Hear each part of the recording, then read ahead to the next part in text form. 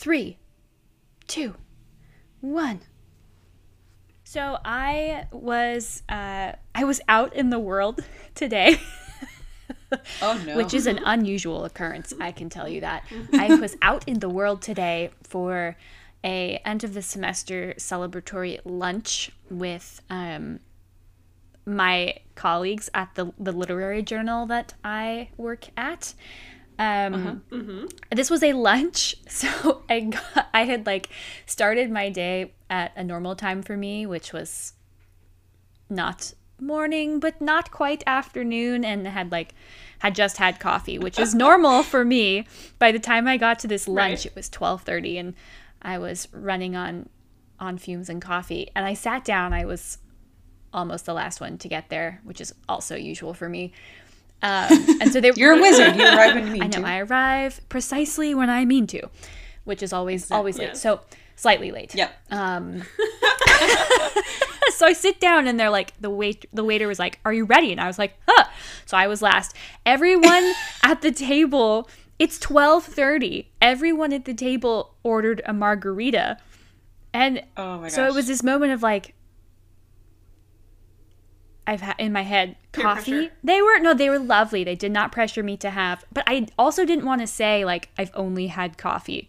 So I left the lovely establishment at slightly before 2 in a state of mild, let's just say I floated on through therapy.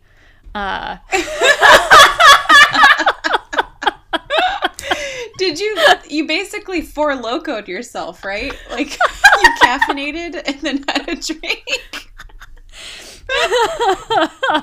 I didn't manage to have a Four Loko. I was of the time of Four Loko, but as was I. Yeah, but I didn't manage it then, so I managed it now. But it was much better than a Four Loko. It was I didn't get a margarita. The drink is called Donde están mis pantalones, which I know. What? It tastes like juice. Yep. It's where are your pants? Why? My pants were on my body. Please tell me it had tequila in it. It has mezcal in it, which I prefer. Ooh. Okay. Yeah. All right. Good. Yes. Yeah. So that was amazing. And now I'm here. So hello. Yeah. Hi. I'm Sam. The lush in the corner is Sam.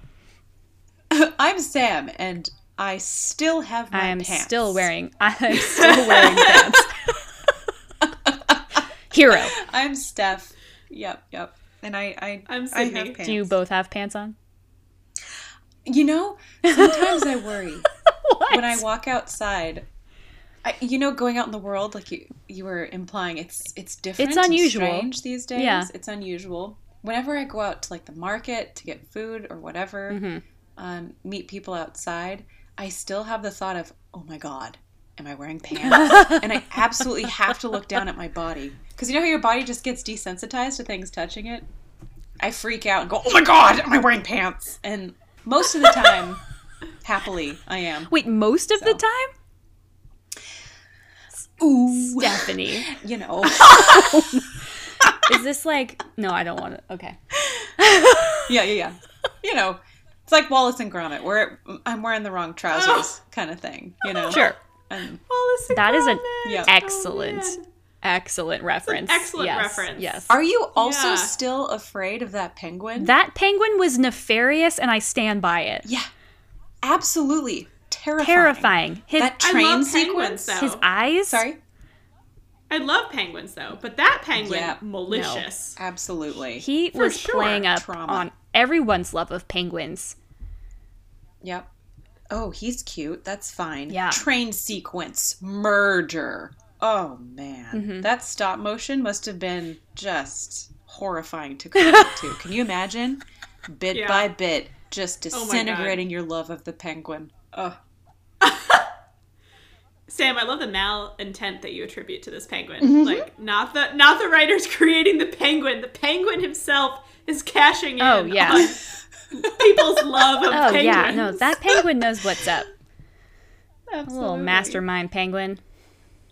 I mean, thinking about, like, worldviews and paradigm shifts, I mean, today's episode, we're going to be talking about world building. Oh, yeah. So that's exciting. Not just trains, but world building. Yeah. Are the I don't think there will be any good? penguins, malicious or beneficent. Ooh, I love that word. Ooh. True. So, yes. True. But we'll be talking about magic systems, science systems. Yeah. Are they conflated? Are they different? Here in this podcast. Yeah. That's called... That's a good place All to the be, YAs. too. This is a podcast. Yes. Oh, yeah. Every single time I sound like I'm not quite sure it's happening. Like, I don't think I've ever delivered that line. We've done it a few times now. The It's way like you not want my to. first rodeo. And every single time, I'm Right. like, is this a... Wait. Okay, Yeah. wait. Did I do it? Yeah, you're right, Steph. Are we sure? You are... Yes. You are correct. Lest we forget, this is All the YAs, Indeed, this is All the YAs. a podcast. A podcast. For whom? It's a podcast. Well, we could say it's a podcast Dare about we to dream? YA fiction.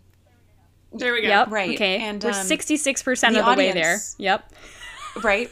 The audience to which we are performing and creating for could be considered and construed as younger and or older.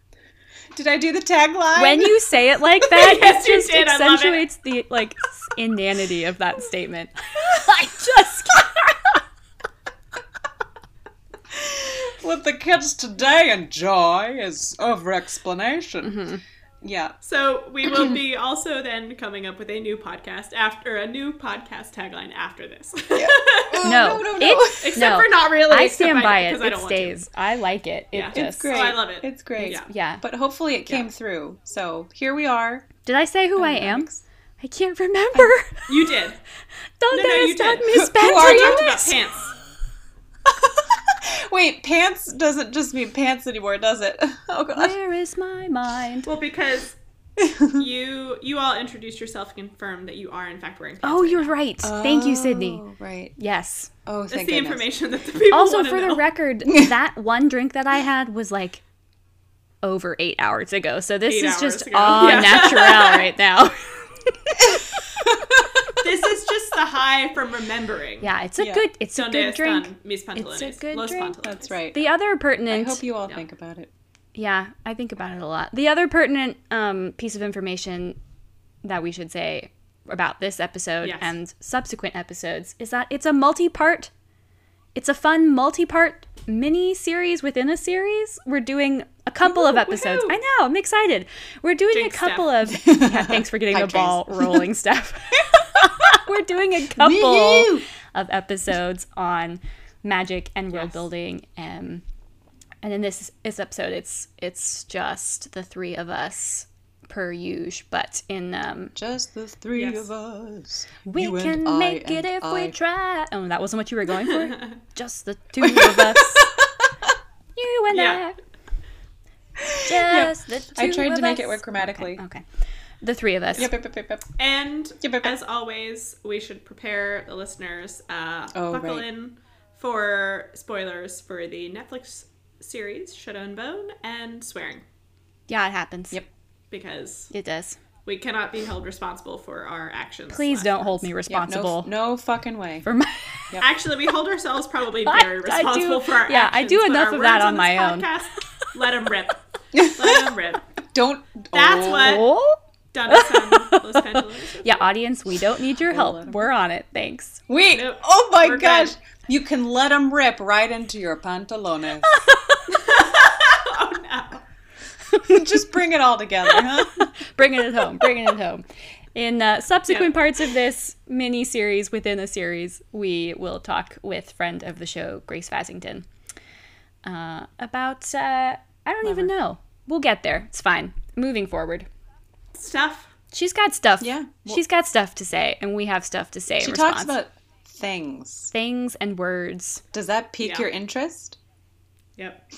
and idea? I have the the line from Gladiator, like, "Are you not amused?" Is that not the line? Oh no! No. Are you not entertained? Oh no! It's I always not think the of- line. It's not the line. But you could also say, are you not into trains? Like the penguin screaming at you. Trains. Choo-choo, motherfucker. There's the swearing. We did it. Yeah, there it is. We're on it.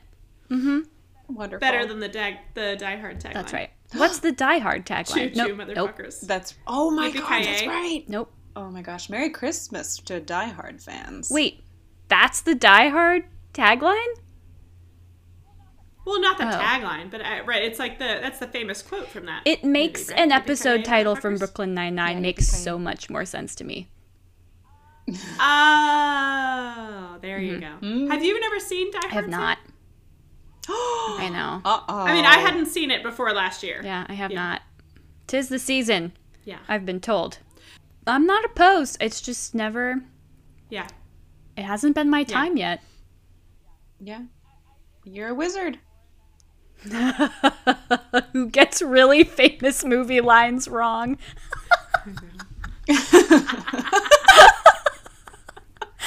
What's the famous line from Star Wars, Sam? You know, the one. Something about fathers. This could be a new game we play. Yeah, with great power comes great responsibility. That's from Star That Wars. could be a Wait.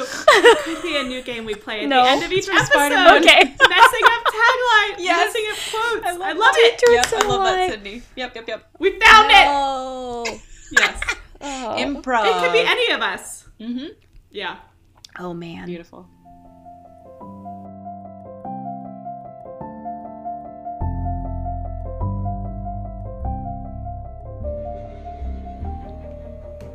So, circling back to the world building part of this episode. Yes. I'm very interested in small science, how it's described in the TV show, and how I think about it, especially in regards to science versus / magic systems. So, in the TV series that we've watched, we have small science being described as, especially I'm thinking of, post panty dropper scene. Let it be known as... Ben Barnes, heretofore, Ben Barnes and Alina are discussing her newfound power, and he describes the small science as not creating, but pulling from existing matter. So, before we kind of dive into the particularities of how that system potentially works, how we understand it, I wanted to kind of bring up the idea of matter, because we have the materialki, who manipulate matter as we understand it today, perhaps in more superficial terms, where you're kind of pulling different objects together, maybe elements, material, and combining them in ways to make new things, but still not creating, combining to make something new.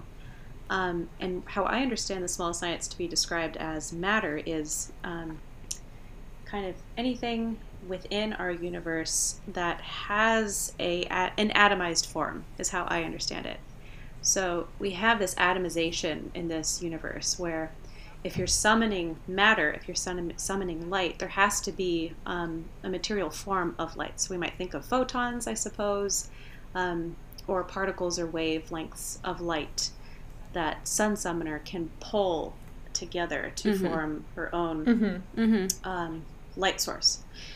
So, with that in mind, small science, so interesting to call it small science too, because the Grisha seem to be very concerned with delineating themselves from magic. So by calling it small science, I get the idea from the TV series and my own impression of magic versus science that the Grisha want to be clear that they are participating in the physical realm of those who cannot interact with matter.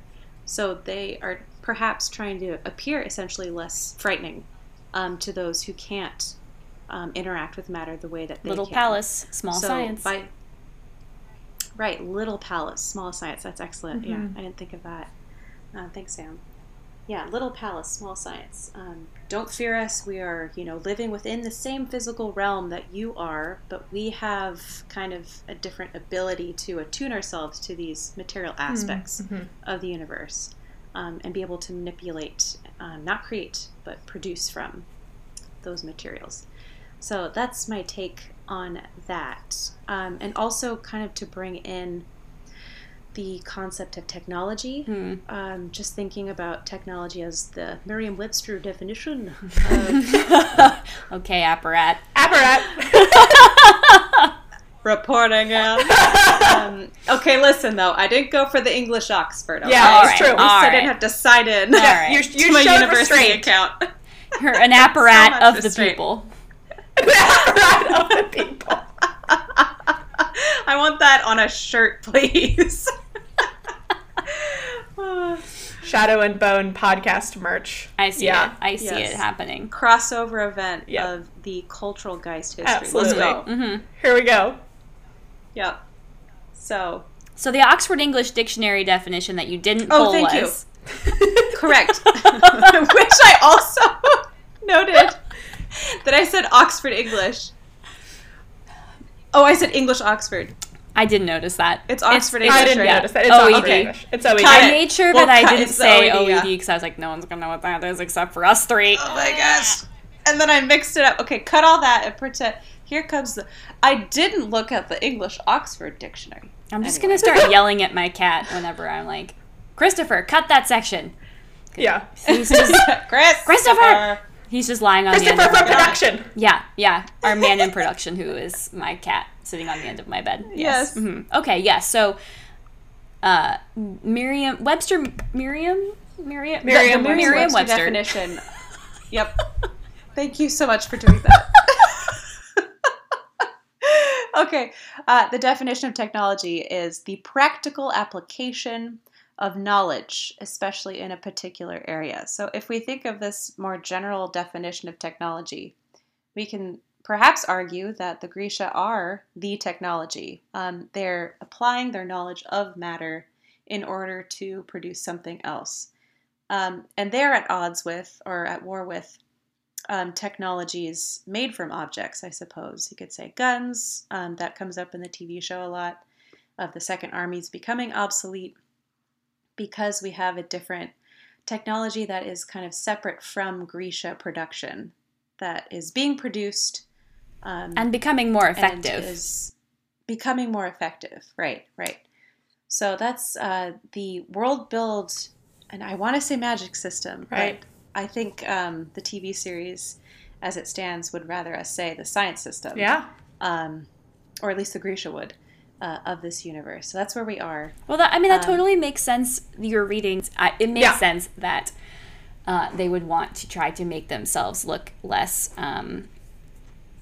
troubling to people who don't have the same abilities. Because if Ben Barnes is trying to not be nailed as the heretic, like, he's got to look as innocuous as possible. And so Yeah, he's got right, his little right. palace and his small science, and, like, no one would ever suspect him of dabbling with Murzost, because we do Right. the small science. Yeah.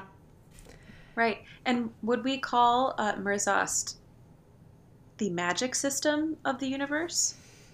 Because that is more akin to the occult, right? If I'm not mistaken. I only have that one scene to go off of in the TV The show. only distinction that where I he have... and Bagger are there. Okay, sorry, go ahead.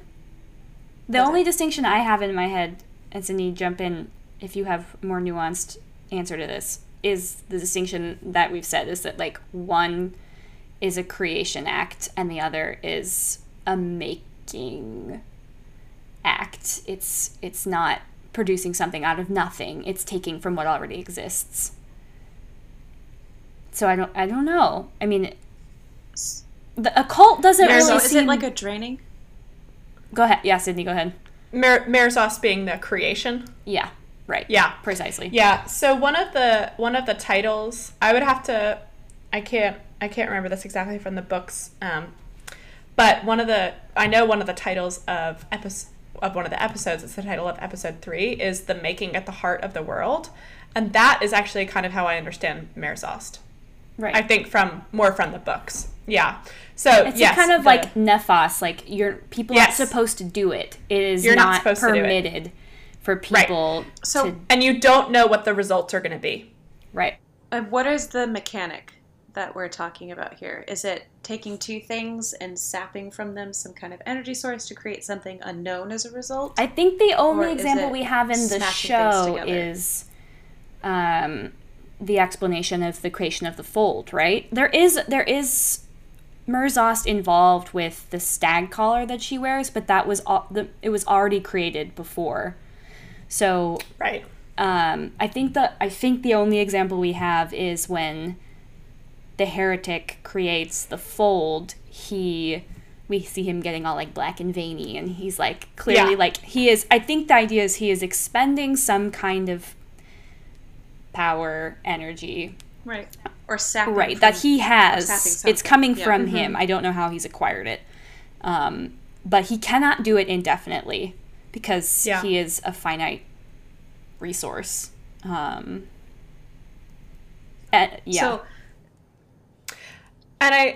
or go ahead, Steph. Oh, just want to say this is so interesting because thinking about how we delineate science versus magic in modern terms and thought processes is magic is something that we can't explain with the rational systems that we have in place. So even talking about Murzost and not knowing exactly how it's presented, it seems more to skew towards a magical system rather than something of small science. But I think there could definitely be ways that they're similar. Small science is described in rational terms, pulling from matter that exists, but there's still elements of that process that are unknown to us, and perhaps even the Grisha, if they'd admit it or not, to have a smattering of magic in their definition of small science too. So interesting. Yeah. You mentioned the occult too, and I couldn't think of anything immediately that would work for that, but this is another name I'm going to butcher, and I apologize. Morozova. Yeah, Morozova. Yeah. That is kind of occultish because there are these occult objects that contain that have power, that they're able to amplify other people's powers, and so those might have a kind of occultish feel to them, and those were created using Murzost. We just don't know how. Yeah, right. Because someone stolen the journals. Yeah, I think that I would have to go back and sort of consult the books. Apparat. Consult the books to remind my memory, right? Because I don't have the best recollection of how she explains Murzost in the books. Murzost in the books. We're all really heart of the world. Yeah, the making at the heart of the world. We're all really flying by the seat of our pants here on the pronunciation. So I think that, right, sort of as you two have been saying, with small science, it is able to operate within the sort of the natural boundaries of the natural world, right? And that you're creating something from something rather than from nothing, whereas Murzost is a kind of begins to stretch the workings of the natural world, right? So we have men turned into beasts, right? Men turned into Volcra. And animal body parts turned into jewelry. That I'm sure you can also find on Etsy. On Etsy, yes. With the right application of spirit gum. Yes, you too. Could be like Elena. Yes. So it's sort of a greater manipulation and crossing of the lines that sort of delineate the natural workings of the world. I suppose what I could give now. Yeah. Really interesting. So I want to talk about. Yeah. Well, it was going to be a tangent. Oh, okay. Tangent us up. Okay. Also thinking about what does it mean to make something from nothing? If we have a magic system that is producing something from nothing, there's still kind of not necessarily a chemical reaction, but some kind of catalyst that's supposed to happen. Well, right? It comes from you, right? The will. Right. Yeah. You have like the will, or sometimes you have that manifested, especially in old witchcraft, as like intonation or singing, having that group will come together to create something. I just get very excited about this. We can cut this if you want. No. But can we have a material manifestation of the will?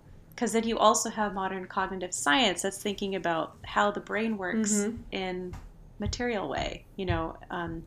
Chemicals interacting, neurons firing, and that creates the consciousness. Right. So I'm just excited. This is now very off. No, I'm thinking about like because I don't think that there is an analog for, like, the closest analog would be the fold, right? Because that is a manifestation of the Darkling's will. Exactly. Yeah. Amazing. Yeah, absolutely. Yeah. So, yeah. And if we were to talk more about the fold. Please. We already know that I'm Darkness, my old friend here. Darkness manifest. That's right. Take me to the scary Volcra fold. I would definitely redecorate that fold, let me tell you. Oh, tell me how. What would you do? Throw pillows? Like, definitely some throw pillows. Yeah, it would definitely be more hygge. There'd be that. Do you know, Steph, you're looking at me like I've just like hiccuped. Did you say more hookah? No, but that might be good. No, there's this concept where it's like I think it's Danish. Kevin says it as hygge. But it's either Danish or Swedish. Yeah. Where you make something comfortable and it's like cozy and inviting, and usually there's like tea and fuzzy socks and like a lot of throw pillows. I'm not sure that's the aesthetic lovely. I would go for, but it definitely needs a little bit of something that like, yeah. Okay, anyways. That sounds very dark academia, which is kind of perfect for the vibe. And for you. I'd have more sparkly lights for sure. There'd be a lot more like cafe tea lights. We'd like, the Volcra and I would sit down and have Turkish coffee together, and we'd chat about and philosophize where they went about wrong. What life is. That's right. Oh.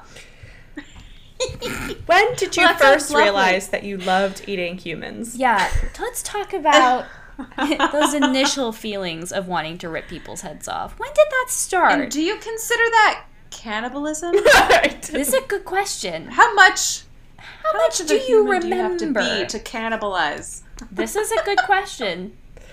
Yeah. When you became next a Volcra, episode, did you stop becoming a human? Yeah. I think next episode we got to interview a Volcra. Okay. Yes. I'll bring Christopher on. And our producer and my cat. Okay, I feel like there are much more intelligent thoughts that are coming out of other people's mouths. So let's move on. I definitely want to talk about the cut. The cut. We have a fold. lot of questions. Sydney has thoughts about the cut. Steph, you have a question that I think is going to break the podcast. So let's just, questions about the... Wow. Oh, break it. Oh, I just wanted to continue the conversation about Shadow Summoner can only summon shadows. And that is how he created the fold. And Shadow is condensed and stuck in that position. How that positionality happened, we don't know. It's just part of the result of the Merzos that he used. What I want to know is, why can't he, because in different scenes, we hear him talk about this too, he creates a cut, the cut he calls it, that summoners can do. And I'd love to see someone else do this who's not a shadow summoner, like a tide maker, or even a light summoner, That would be the most useful to see, and it might have already happened. Questions? Anyway, he could potentially, take the fold and condense it even more into Is the this cut, like a black hole? Which he could launch it into space. But I mean, that's the solution for all of, kind of Earth's issues, right? It's like send the billionaires to space, send humans to space. But he doesn't. What if he he just doesn't launched want Shadow to up? condense the fold. He wants to expand the fold. But this is what I'm saying, though, is like Alita should be thinking more. She should be... This could be a fix, and she should fixate on it and be like, yo, BB, Ben Barnes, you could just turn this into your own giant The Cut, launch it into space like radioactive material. And then it's no longer a problem. But is that possible within the systems that we see? Is my big question about that. So I'm going to answer with more questions or facts and additional questions, okay? The cut, I had a whole write-up for the cut, too, because I find the cut fascinating. And unfortunately, we can't talk about this as much as I want to until we've all read the first book. I think, Sam, you probably know where I'm going with this, having now read the first book. Spoilers. Sam's read books 1 and 2. Sam's read books 1 and 2. And Stephanie, as always, is behind. Well, to be fair, but to be fair, it was not an assignment. I was just like, I get to read the books, and now I can do this. Yes. Yeah. So, okay, so what Ben Barnes tells us, yay, in episode 2 is, right, because Alina's like, what the heck was that? What the hell did you do, dude? Yes, he says it's something only a summoner can do, and he suggests using it only as a last resort, as in the ambush. It's not explained very well what it is, and in fact, we do not see a summoner of the Etherealki order ever use the cut. And so Besides Ben Barnes. Yeah. So, yes. So I feel that even just saying that it's something that a summoner can do is misleading because there is no Squalor, Tidemaker, or Inferni that's just like, psh, right?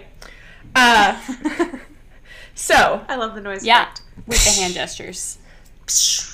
I know how to. There goes your head. I do it. Yep. I do it. I did it. I did it. Yay. So. Look, Mom, no hands.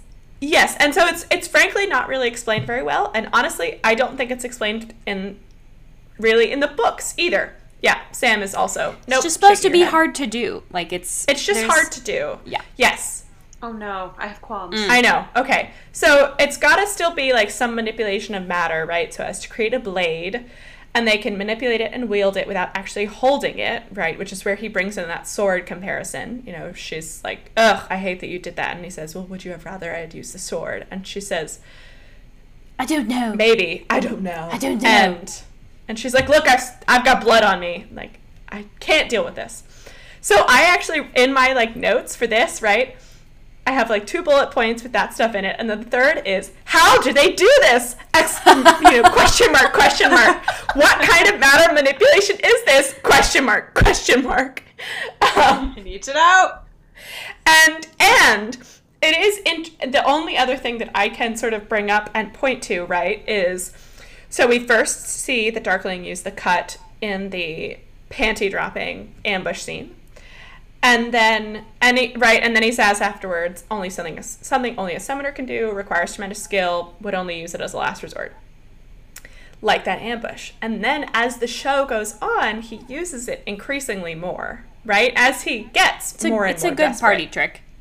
It's a great party trick, right? So he tries to use it on Kaz when they're in the alley, but misses. And then this, I don't know if you all would remember this, but he does try to use it on Mal in the fold, I believe, in that fight sequence. Mm-hmm. And I actually am still not clear on this. I rewatched that, 30 seconds sort of multiple times before we came to record tonight to try to pin down what is happening in that scene, because it seems to me there are one of 2 options. Either he tries to create the cut and can't, because he kind of, so basically he makes the cut gesture, and there is some sort of sound, but it's not clear if anything actually happens and comes of that. And then he kind of looks at his hands and they're shaking slightly, and he looks kind of confused or dazed or something, and he's scared, and he's distracted because the Volker are circling, right, and it's not clear, right, what their attitude towards him is going to be, or towards anyone else, other than their general attitude of, I like to eat humans. I kill you. Yeah. I kill you, right? Are you my dad? Yes, I know. Are you my daddy? So, wait, Sydney, I'm not trying to, jump your explanation here, but, is your question, or is your theory that, the cut cannot be produced in the fold? Well, that's what I'm can't wondering. Because he's in the fold, so he can't cut in the fold? Yeah, that's what I don't know. Question. So the alternative... David has a finger! The alternative... Sorry, David, not to cut off David's finger. The alternative issue... You cut the finger. Was that intentional? No, it was not. Sorry. Murdered with words. I've been murdered with words. I'd like to report a murder. David has been slain. David's finger has been slain. Oh no. So either David's finger I will think he rise tries. Again. Yes. Either I think he tries to summon and he can't, or he does summon successfully, but he misses again. Right? And he's like looking at his like hands like what is hell, up with hands? me and my aim? Get it right? together. Exactly. Like he misses with We have Kaz. a boring love triangle to sever. Right. He misses with Kaz, he misses with Mal. So that is a genuine question. Mm. Is he either unable to summon the cut in the fold, or he just misses and he's like, I'm losing my touch. What's going on with me? So let's restore David's finger. David, resurrected. I almost did the middle. Is this before or after the bone is shot out of his hand? Oh, after. I think that might be part of the possible. the issue then. Because it's his amplifier and but no one else can do it. He's an amplifier himself. Right? Which That's is the only like thing. not explained at all. I don't understand. We'll get to it eventually. Okay. I think. Born of a bone. Yeah. But I mean, yeah, so I mean maybe Steph, maybe that is it. I guess my wondering it's about just that. A variable. Yeah, my wondering about that is like, okay, that was an amplifier he just got and he was able to do the cut before he had that amplifier, so and he is an amplifier himself. I don't know. Oh no. This is when my memory melts. When did he get the bone in his hand? It's only episode 7. Oh yeah. Right. Okay, yeah. We can cut all that then. Well, it's good thinking. No, it's not. I'm an idiot. We're walking through the possibilities. But, right, like, I don't have any answers to any of your questions, Steph, because I just have my own questions. Yeah. Same. Yeah. More questions on top of those questions. I think this is why we need to bring Lee Bardugo on. Be like, all right, explain the cut to us. How can he cut? How? Yes. The cut. More questions than answers. Yeah. Yeah. Other than that is a part of... It is a part of the small science that I genuinely don't understand, but that fascinates me, obviously. Right, because it's not just a moving of the matter. Like, presumably I've, like, moved some fire around, or I've, like, moved some tidal wave around. It's a changing of the properties of the matter, such that darkness could suddenly become a blade. Condensed enough to be a blade. Yeah. Yeah. So... Then the other maybe explanation for his like wild explanation that all summoners can do it is just to kind of throw her off his scent, I suppose, is a possibility. Possibly. Where she's like, whoa, I have never seen or heard of anything like that. And he's like, oh, everyone can do it. It's just difficult. But it could just be his specific shadow summoning condensation of shadow matter that only he can do as the big bad of lore. So, yeah. More questions with that. Yeah.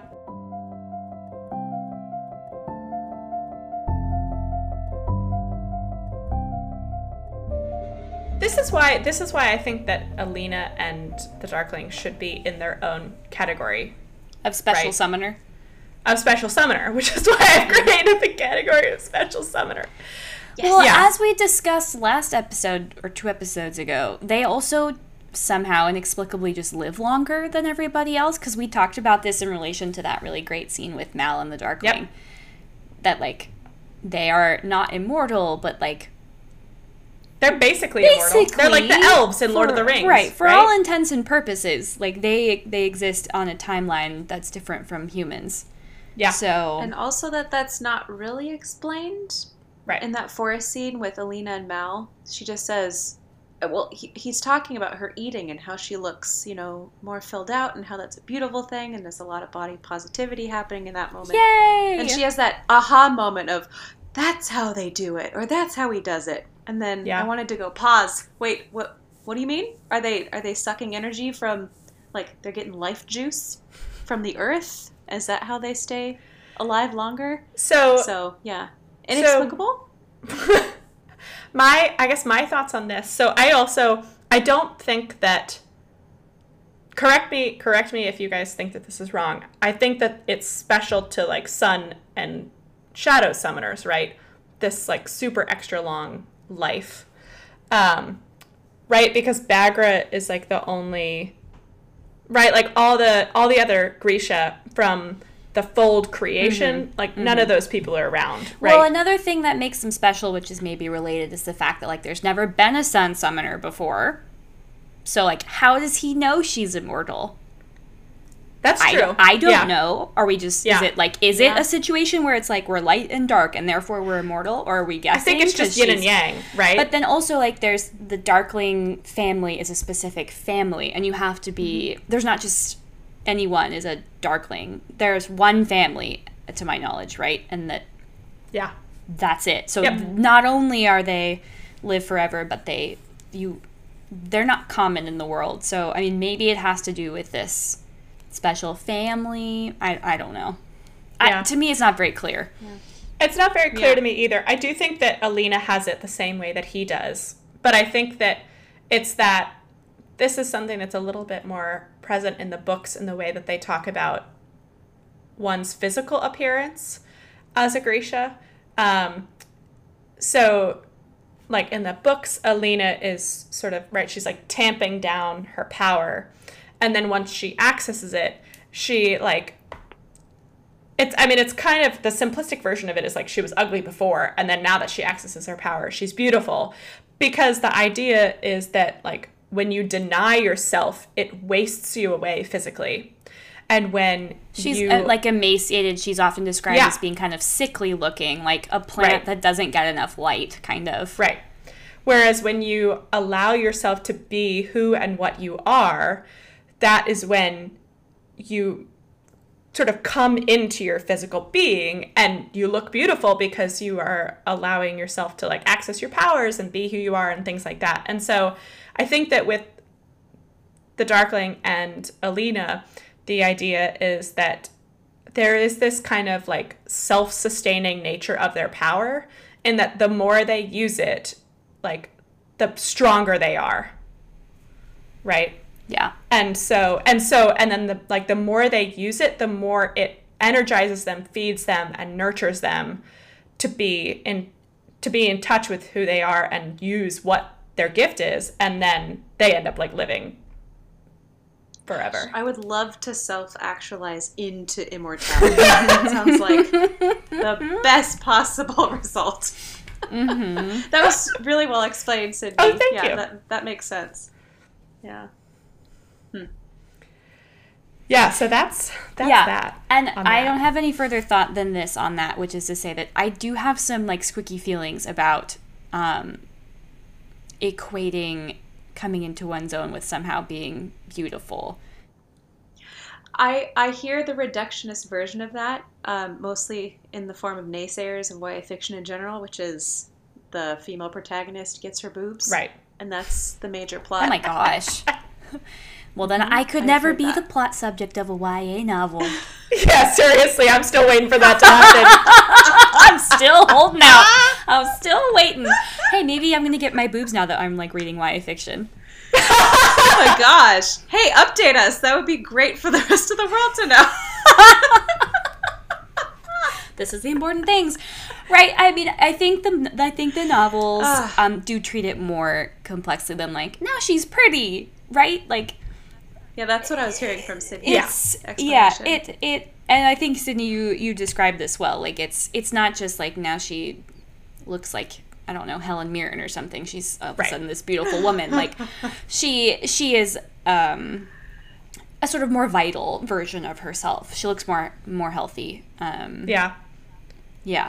But it's to me, it still feels a little bit like, because the Darkling is described as being quite attractive, and it is one of the reasons that Alina posits in her mind is like, oh, because he's just using his powers all the time. He's like not holding back, basically, and he looks good doing it. He looks good because he's doing it. It's causal. Yeah. Also, what is Ben Barnes' skincare routine? Yeah, these are the important questions. Because I need it. Again, Ben, we know you're listening at this point. You have to be. Ben, you gotta be. You gotta be. If give us a ring. Not for your own safety, for something else. Please tell us how you keep your skin so clear.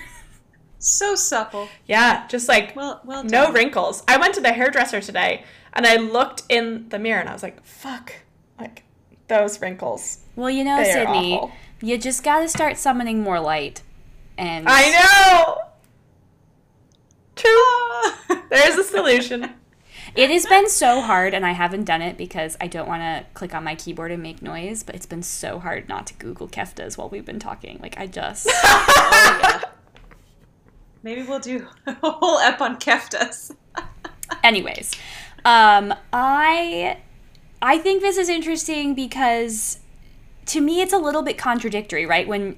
To what my next thought is, which is that, okay, so when Alina, for example, is using her powers, she feels the most herself. But one of the things that I noticed, which I think might be somewhat contradictory, is that, like, a lot of the way that the show at least presents her coming into her power is through pain. So, for example, when the testers come to see if children are Grisha, they prick them. They, like, kind of stab them. And this, like, somehow the body reacts with pain, and that's supposed to alert the testers, right? But the way that Alina gets out of this is that she holds the shard in her hand, and she creates pain, and then it, like, somehow fools the testers. I don't really know how, right? But there's also, like, Bagra is a very, like, old school nun style, like, Catholic nun style instructor. Like, she's got a ruler, and she's, like, like, hitting Alina, and, like, so there's physical pain, but there's also the kind of mental pain or emotional pain that Alina feels. So Bagra's her techniques include not just corporal punishment, but, like, emotional stress. And in the peak movements in the show, maybe it's for dramatic effect, right? This is fiction. But in the peak moments of the show, when Alina is learning to control her power, Bagra makes her angry.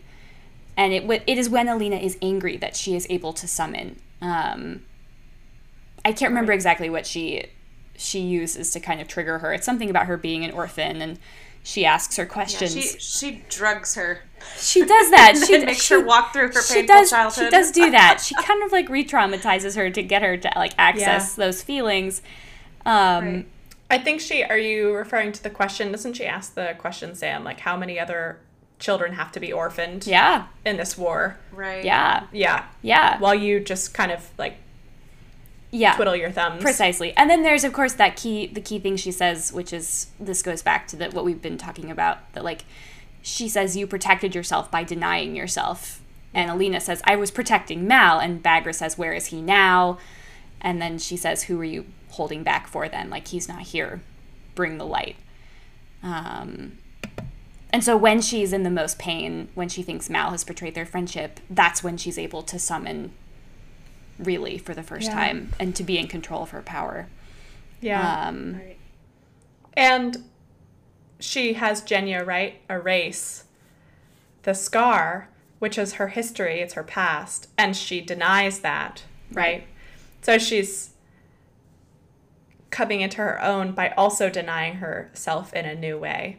There doesn't exist very much time in this season, right, in the series so far, when Alina isn't having to deny some part of herself to fit into others' expectations of her, to fit with people that are dear to her. Mm-hmm. Yeah. And I think that's maybe this is not new information, because Sydney, you've been tooting this horn the whole way through, but I mean, that's the most compelling reason for why she and the Darkling are so well matched, right? Because she's alone. I mean, there's no one else like her, and he says, basically, I'm the closest thing to like you that there is, and there's ever going to be. And we can just kind of be like clings to like, or like follows like, So Yeah. Until Ben Barnes has a baby, right? That could be a shadow summoner, and then there's another. But he just wants to have babies with Alina, so... I don't feel that was a part of the show. Was that a part of the show? I feel like that... It's the snow globe Yeah, version. okay. That feels like a snow globe shaken up there a little bit to me. Well, but I mean by that like, yeah, it runs in his family, the shadow summoning, right? Yes. So, like, if he had a child in the way that Bagger had a child, yeah. Well, he's had a lot of time, and he's not done that yet, so... True. That we know of. True. Yeah. Yeah. With the pain mechanic, too, it also... I don't know, it makes me think about how it's kind of bringing together the more conscious spiritualist mechanic that I was thinking about with will enacting something into existence and kind of combining it with the physical. So you have that manipulation of the consciousness for someone's spirit in order to have them produce something in the material. So I think that's really interesting too. I'd love to pick Lee Bardugo. I'd love to pick her brain, Bardugo's brain, about why she chose to go with pain. Yeah. Is it just because it evokes, like what you were saying, the kind of corporeal punishment? Is it corporal? Corporal punishment? Corporal. Corpus. Yeah. One of those CORPs. Corpus. Yeah. Corpus. Yeah. Like, to hearken to the old schooling systems of making people do things and having pain be the instigator. It's just such an interesting mechanic to have in place in a universe that, Sydney, you've been describing as kind of self-actualizing. Yeah. Why does pain have to be the gateway into self-actualization when the rest of the universe is built around, inner strength? Well, we've been talking a lot about Grisha and suffering, and I don't think this connection is necessarily made by the show and the books. But there is something to be said maybe for, right, the Darkling is like, Grisha suffered too, like, this is his kind of stump speech where he's like, I have to make the place safe for Grisha. But he also still makes them eat, like, peasant food and things like that. And so if being Grisha means, like, that you are foundationally constituted by a system of pain, then, like, that... I don't know. I mean, that on a macro scale might map onto the fact that Grisha suffer. This doesn't seem to be cause and effect, but like I think there's a thread running through here. Yeah, definitely. Yeah. So interesting. The last thing that I wanted to touch on, just super briefly, is I think that the element of faith and religion that's present in the show is really interesting for a lot of reasons. One of them being that, like, it's just not super... Is that a finger, David, or is that a hand? No, I thought it was a potential finger. It was like, I'm waiting for the finger. No. I'm just moving my body. It's not a feature that's, I think, very prevalent in contemporary series. Yeah, I agree. And so there's the iconography, of course, which is it's a book that draws a lot from Russian folklore and culture, and so like saints and iconography is important there. But it's also a concept that is important to how power works in the books, and I find that fascinating. And you said fate. I think you cut out. Sorry, faith. That's a key word. Faith. Yeah, that the Apparat tells Alina that faith is a stronger motivator, or will, speaking of how to manifest will in the world, that faith is as powerful a motivator as anything else. Yeah. And I think what I really appreciate is, even though we see Kaz's suspicion of or annoyance with Inej and her faith, I think that the show itself presents Inej and her faith in a very positive light, right?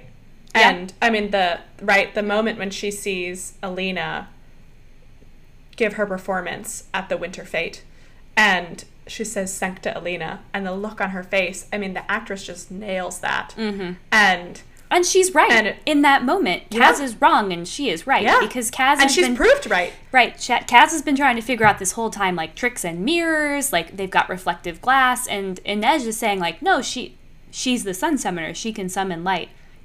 And she's right. Yeah. Yeah. And then, right, it's not his last line, because his last line is, like, what do we got to do next? You know, we need a heart render. We need a blah, blah, blah. Right. He's planning. But scheming. He's planning. Mm-hmm. He's scheming. But some of his last lines, then, I can say, some of his last lines are that he says, I don't know whether she's dead, but she is a saint. Right? And he comes to acknowledge in a way that it seems clear he hasn't before, Inej's faith as something that exists, right, as a motivator, and as something that can be real to him in a way that it hasn't been before. Mm-hmm. Yeah. Oh, I want to dive into William James's pragmatism. Ooh, I think. But we have 1 minute left. Kaz is our consummate pragmatist, and so he's now he exists in a world in which he can. Yep. He accepts as he sees evidence that this thing is real, and therefore, yes. Mm-hmm. Thank you for indulging me. Love it. Yeah. No, I think you're totally right. I think absolutely that Sydney. The show is committed to making Inej not only like a serious character, but someone whose thoughts are to be respected in the world of the show, like she is treated with. Which I feel a lot of shows like to have that trope character of the one who has the faith. And never really give what we have in this show, which is that moment of she is right. Right. She is right to have faith. And a lot of other shows or fictions like to have the trope just remain. Yeah. So that other characters can kind of brush against them and push against them. Mm-hmm. But I think it's really interesting that they actually fleshed the faith out, as you're saying, Sydney and Sam. So that would be another, I mean, if we get Lee Bardugo on here, that would be another thing I'd want to talk to her about. Mm. Yeah. Absolutely. Mm-hmm. Yeah. Mm-hmm. Cool. All right, my friends. Another wonderful conversation. Thanks for great chatting. A great time. Every time we're like, oh yeah, we'll be done by that time. Oh yeah, there's no way. Oh my God. We'll Never. I think this is our longest one. Oh yeah. How could we possibly talk for an hour about world building? I don't even know. And then. Whoops, it's 2 hours. All the YAs is a podcast recorded and produced by Steph, Sydney, and Sam. But we couldn't do what we do without our many collaborators, including Stella Bowman, Pam Locke, Olivia Milroy Evans, and Cecilia Christman. Our theme music was composed by Nate Kuhn. Our cover photo captured by Sean Malik, and our logo designed by Laura Musser. And many thanks to you, our listeners. Contact us at alltheyas@gmail.com and follow us on Twitter and Instagram. We love getting your questions, comments, suggestions, and any shit about YA that you think is funny. Thanks for listening.